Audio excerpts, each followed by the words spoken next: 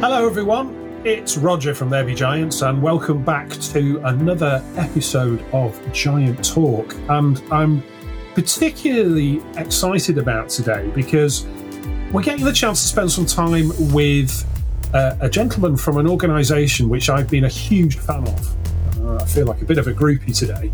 A huge fan of for many years, they focus on nothing but values and culture, and that is often, as many of you will know, what undermines the majority of change initiatives out there in organisations. So I would like to introduce you all to Tom Rausch, who is Director of Consulting for the Barrett Value Centre. Tom, welcome to Giant Talk. Thank you, Roger. Happy to be here. Yeah, we're very happy to have you too. So, without further ado, maybe if you could start off by just sharing with the listeners a bit about you, a bit about what you do now, what you've done before, and then maybe a bit about BBC itself. Sure. Happy to do that. Well, my roots go back to a master's program in adult continuing education. Back when I was doing that in the early 80s, that was an unusual thing for adults to continue learning. And that took me into the corporate world of learning and development. I ended up focusing on development of sales executives.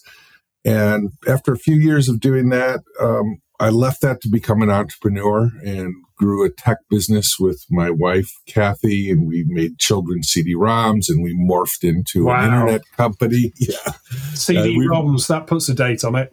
Yeah, and they were called talking books back then, and then something called the World Wide Web came out, and we were well positioned to ride that wave, and built up that company to about 30 employees, and then I sold that to a marketing firm, an advertising firm. And that then allowed me to return to my first love, which is, helping adults grow and thrive, and particularly in business, because I feel that business needs to be an agent of world benefit. I feel the world is going through, huge change right now. And I'm doing everything I can to impact that in a positive way, because I think business is a key lever to get that done. And when I was able to return to that, it was about 2008. That's when I discovered Barrett's and Barrett's culture assessments. When I got back into the business of being a consultant to organizations for leadership and culture, I needed to get some certification. So I looked at all of the tools available for leadership development and culture measurement. And I really fell in love with the Barrett tools. Like you, I was a fanboy back then because the Barrett model is a universal mirror and map of how all human beings and all human systems grow and evolve. And if you understand how a healthy human being or a healthy human system grows and evolves, that is a beautiful pattern on which to look at yourself, look at your organization, and decide, what's our next level? What's holding us back? What's our next level for moving forward? And Barrett has always had the mission of transforming business, of making business an agent of world benefit. And when they called me a couple of years ago and asked me to come on as director of consulting and help them reinvigorate this original mission of truly transforming business to a new business paradigm, I was all in. And that's really the work I love doing right now and am focused on. That's really interesting. So you say refocus on organizations, because I know Barrett works with not just businesses, but organizations of many different shapes and sizes. Sure. In fact, you might even say works with some countries as well, because you work with governments, don't you? That's right. We work with government agencies. We do national assessments. Personally, though, in the consulting arm where I focus on working with the very largest consulting companies across the globe and the very largest brand names across the globe. That was what I was doing in private business. So that's kind of my natural area of interest and expertise, because, if you help an organization of 250,000 employees or 500,000 employees transform, that you get that cascading impact. Yeah, very much so. Very much so. Okay. So, from the tools that you have, obviously you use those each time there's an engagement, and it's not just obviously the work that you do directly yourselves as the value center. You've also got, like myself, a whole network of trained consultants across the globe using your tools as well. So you must sit on an absolute goldmine of data around culture and organizational culture and such like. We do, yeah. We've been collecting data. We're celebrating our 25th anniversary this year.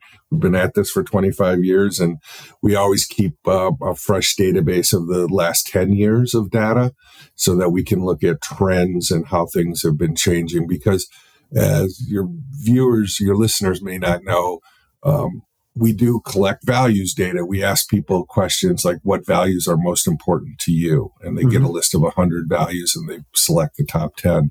Then we ask them, what values do you see going on when you go to work on Monday morning in your culture? And that gives us another shot of how are they experiencing that at work? And then the third question is really the gold question for people trying to make improvements to their culture and their leadership style and their well-being of their employees. And that's what values will take us to the next level. So yeah, we have all that data. And I was just recently reviewing all of that because we did a workplace evolution study when COVID hit to see, the dramatic change that we've been through in the past 2-3 years since the pandemic. And it is kind of fascinating what's happened. So I'm assuming that you probably, I wouldn't be surprised if you have these on a screen on the wall somewhere that shows it changing dynamically. But do you keep the current top 10 that people are saying are the most important to them? Do you keep those, front and center in terms of your data that you're tracking? That's it. It is interesting. We watch that internally. One of the things that's a little different about Barrett is we don't prescribe, there's no such thing as the best top 10, but we do look at what the trends are and what's going on. And the big themes, I was reviewing the top 10 in preparation for our talk today. And the thing, I would say the themes, there's a couple of themes that really jump out and these have changed a little bit since the pandemic. One big theme is care about me. Truly care about me as an employee and understand who I am. Another one is give me work with meaning, right? Give me work where I can feel fulfillment. Employee fulfillment has jumped into the top 10. It was never in the top 10 consistently. That's really interesting. In years past. Yeah. Yeah. And, looking at this, we are an OKR podcast, of course. So looking at this through an OKR lens, a lot of organizations choose to use OKRs or something like OKRs because they start to appreciate that alignment is really important to try and instill that sense of purpose and that sense of meaning. Mm-hmm. In large organizations where you've got a lot of people, it's very easy. I remember myself when I worked in an organization of 15,000 people, I very much saw part of my responsibility as being enabling my team to and all those that worked for me to understand just how important their contribution was, because they were so far removed from the final impact or the end product. And so that, the larger the organization becomes, the more of a challenge it is to give that meaning, isn't it? So you really hit it on the head there. I think, particularly in large organizations where you are far removed, perhaps from seeing the end results of your work, that is crucially important. Yeah. So, like I said, using the process of alignment is something which we've seen takes. It doesn't happen at the snap of a finger or overnight, for that matter. It takes time from the initial discussion to actually then agreeing what needs to be done to then actually working on what needs to be done. That whole process, and yet we still come across leaders nowadays who think that they can write a whole cascade of objectives that then just get pushed down the business, and they say, right, everything's aligned. Right. Right. And that's another key aspect I think you're hitting on. And the Barrett values model is evolutionary. It's 7 levels of consciousness and how we approach business. The foundational 3 levels of how do we survive, how do we have good relationships, customer relationships, how do we become efficient, that's traditional scientific management. And that's been passed down to us from the military, the churches, everything that's been organized hierarchical. And that's really what, most business schools taught over the last 100 years. So it's no surprise that many leaders think that they can command and control their way to success. But that's the big shift that's been happening. And it's been going on for years. When I first got into this 15 years ago, I could see the global companies were making this shift from traditional scientific management to also embrace leadership, from telling people what to do to also coaching them and developing them. And I think as a practitioner of the OKR approach, you understand the value of leaving some of the how to the employees, of coaching them to say, this is the end result we want. Oh, completely. But you solve your problem. And that's leadership. Completely. And that goes right down to the core of how to the detail of how you write your key results. That's right. Because if you write them as we want, do X by Y, that's an instruction in many ways. Right. If it's written just as this is what we want to achieve, and actually we're going to leave it open for all those that could possibly align into that to work out the solution for it, because you know what, you're closer to the solutions than we are. That's exactly it. We recruited you in the first place because of your skills and your knowledge and your expertise. Right. So we trust you to put those to work. That's exactly right. That's exactly right. Yeah. So empower me to do that. Give me the direction. Give me clarity. That's absolutely needed. But then empower me and trust me, and show me you trust me by leaving it up to me. And that then leads when you adopt a coaching style, which is what I would call that, a coaching style rather than a telling style. That can then lead to all of the other good things that can open up. Because if I am coaching you around your performance, right, performance coaching to achieve your goals, your OKRs, I can also coach you to think about your career and think about your own development and think about how does the work you do bring meaning to your life? How can you create work-life, if not work-life balance, at least work-life harmony or work-life integration, where the work you do does have meaning. There's also, the bigger context of, and this is another shift that's become more and more important as people wake up to the importance of sustainability. And some of the higher level values is people want to work for companies they can be proud of. Yes. Consumers want to buy from companies who they feel are doing, not just best in the world at what they do, at offering a great product or service at a great price, but also best for the world. So that at least they're not doing harm to the world, and maybe they're giving back.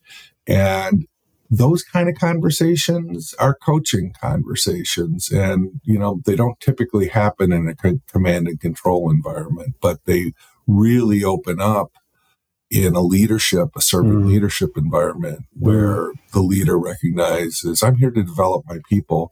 And guess what? They want to be developed. And that's how you tap into their engagement. That's how you tap into their extra effort. But it's also how you help them find fulfillment. And if you can help employees find fulfillment now, you're going to be winning the talent wars of trying to attract and retain the best. Yes, and I make no apologies for banging on about it, because I see this all the time when OKRs are used really well. It's not just the as you say, the sort of inherent coaching approach that they encourage. It's also because there's a complete transparency around results. Yes. And achievement is a big part of fulfillment as well, isn't it? Yeah, absolutely. People, there's a tendency when we say, oh, coaching rather than telling, like we're saying, oh, you only coach and you care about people. You don't hold them responsible to the results. Well, yes, you do. Right. Yes. So it's a combination of both, right? It's giving absolute clarity, communicating when things seems to be going off base, having that honest feedback, creating, a learning environment where we're all learning together and we're all catching ourselves if we're going, making mistakes or going off track, admitting it to each other, and writing it, right? As a team. Yeah. And that leads me to something which we find from a cultural perspective is absolutely crucial to OKRs being successful for an organization, and that's around psychological safety. Yes. So you mentioned there about people being safe enough to be open and have those candid conversations. The true value in OKRs is not about it doesn't matter whether you have the most beautifully written and perfect set of OKRs in the world. If you're not having regular conversations around them, they're not doing anything for you.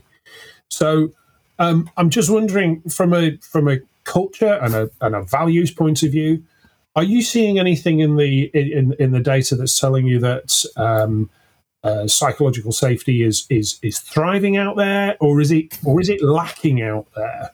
It might not surprise you to say both. So one of the interesting things we did when COVID hit, we thought, let's do a global survey and let's reach out to people and say, so we did a special survey of, remember back to 3 months ago, what were the values you were experiencing and what are you experiencing now? Right. And so we were able to get a snapshot at that time of pre-COVID, and then it was May of 2020, right in the height of the uncertainty, right? Everything kind of shut down in March, and we're getting measurements in May. And the organizations that had made the shift, it was remarkable. What we saw was what would normally take maybe 3, 4, 5 years of conscious transformation if we were trying to create psychological safety, right? We were trying to put that into our system, would normally take time for training and adapting and people showing up in new ways. Happened almost overnight because we were forced to.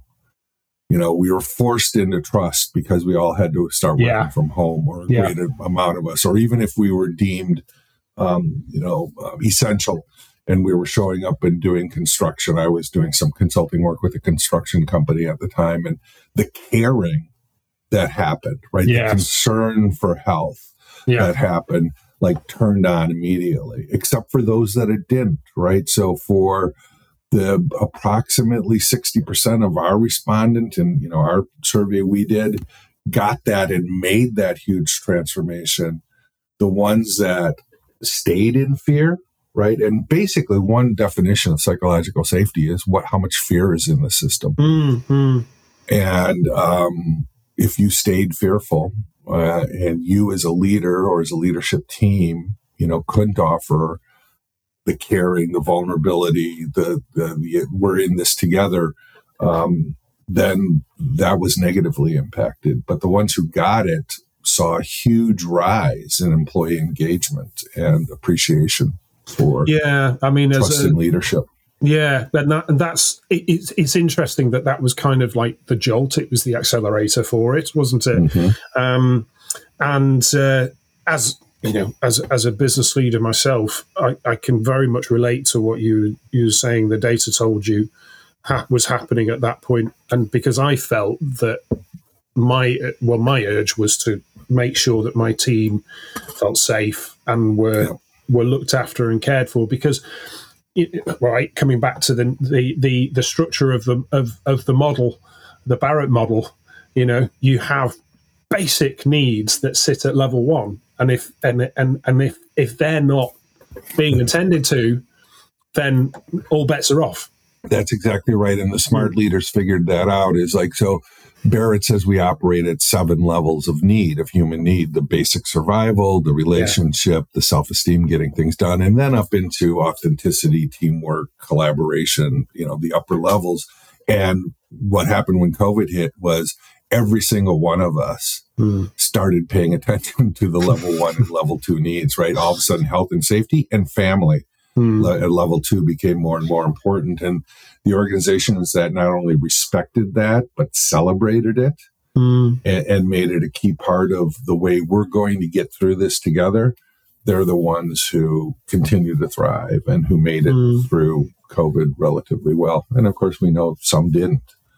So I'm curious to see how much of this has stuck, so to speak, since the shift, or whether we've kind of reverted back. In terms of again creating that right environment, that right culture for OKRs to work well. A lot of organisations want to use them for innovation. And that requires a degree of controlled risk taking, learning, the chance of some moderate failure perhaps happening, and being able to work with that and bounce back from it.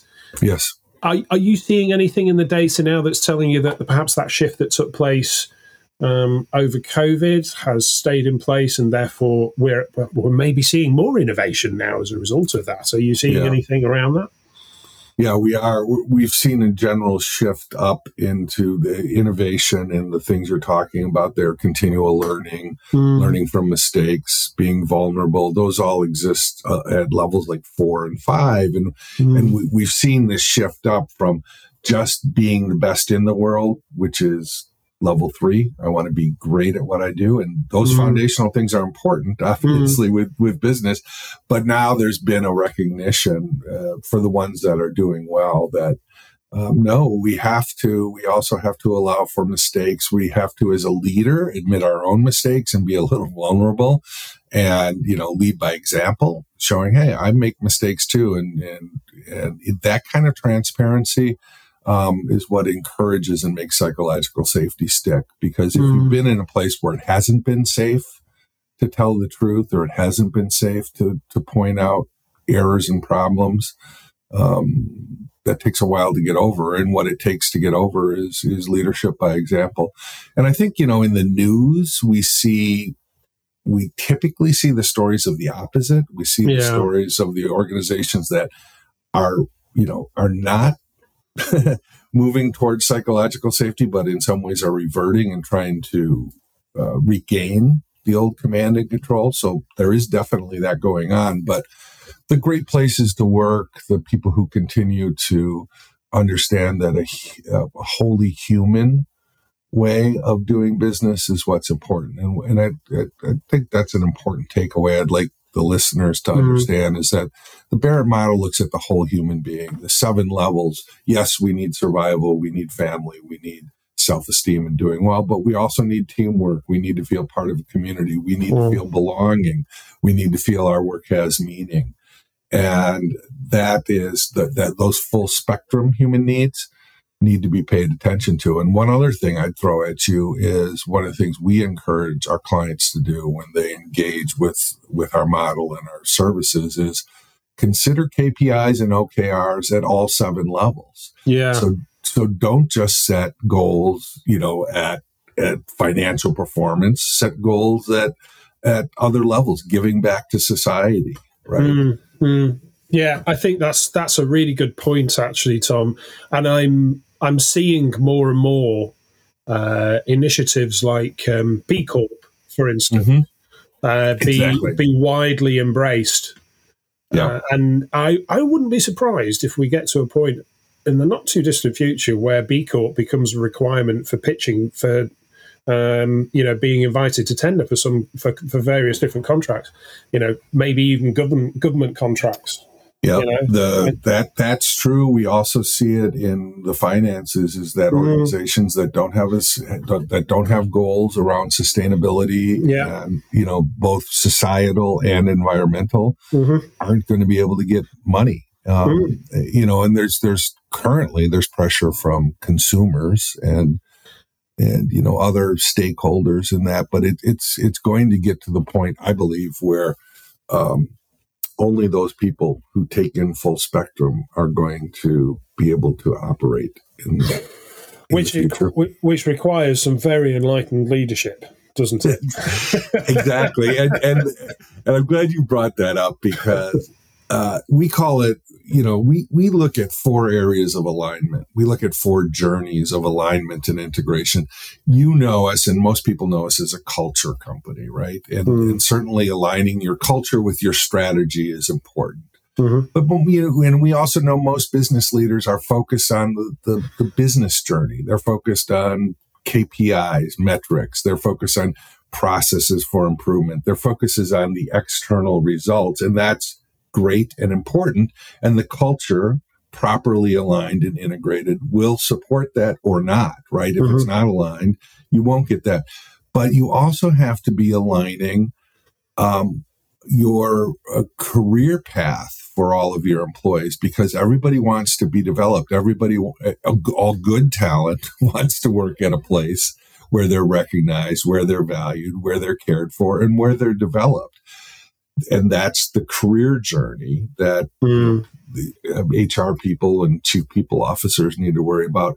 But there's the most important, and what I would consider the cornerstone, is the personal journey of enlightened leadership, the personal journey of looking at your own strengths and weaknesses. We all have a learning edge. We all have blind spots. And 360 feedback and developing myself as a leader and developing my leadership team, that is actually the cornerstone. And then when you're doing that, then it can all come together. And in some ways, it's the hardest thing. Everybody knows how to look at the strategy and the KPIs, and most people are starting to get, this is how we develop people, and people are waking up to culture. But that importance of every leader and every person in the organization being encouraged to look at their own psychological, social, emotional development, so that we can all, because the world is not getting easier, right? No, it isn't.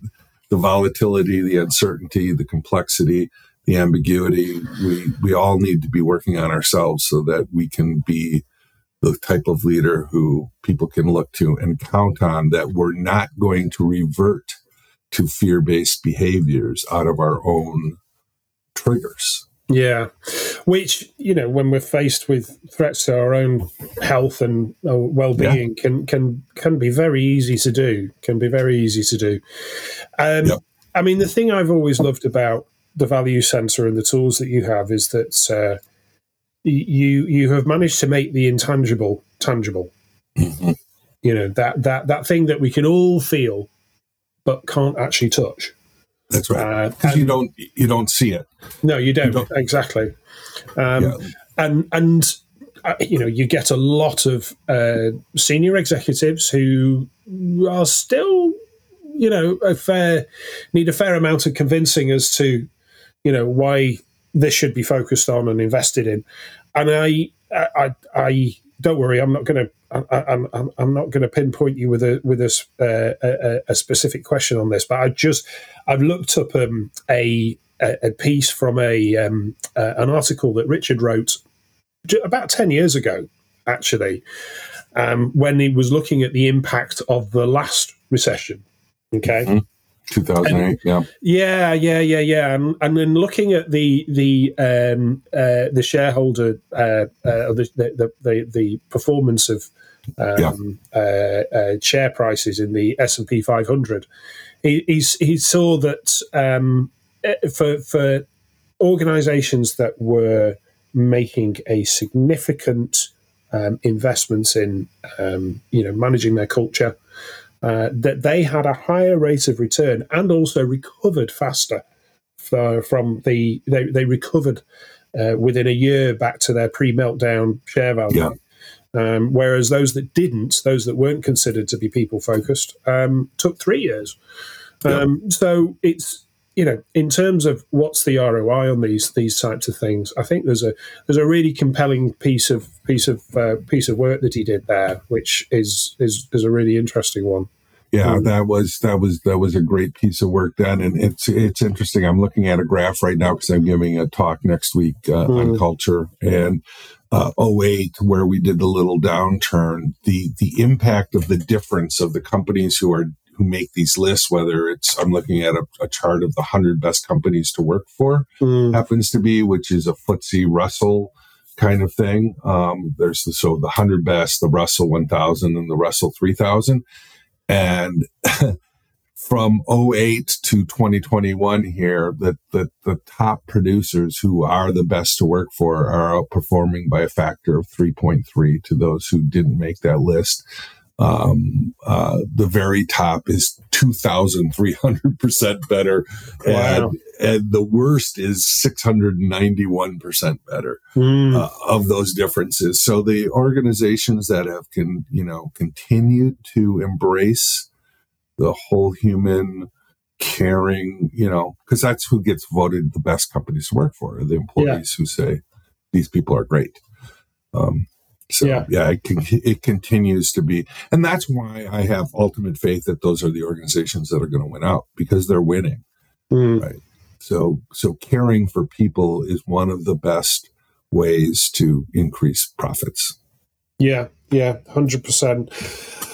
Listen, so I think we're approaching the end of our conversation. So I'd like to ask at the end if our guests can offer just one takeaway to our listeners to ensure that they could kind of build on what they've heard today. And so in terms of, let's kind of frame this as if someone listening to us today wanted to build the best possible culture for OKRs and obviously people to thrive in, what's the one takeaway you would offer? Well, I already alluded to it earlier. I think it's lead by example. Be on your own journey of evolution and growth. We all have that learning edge. We all have those blind spots and triggers. Work on your own issues. It's what I do. Because when I show up as a role model, I show up as the best person I can be. I show up being able to process my triggers very quickly and not press them out onto other people. When I show up as authentic and vulnerable, that's the type of boss you want to work for.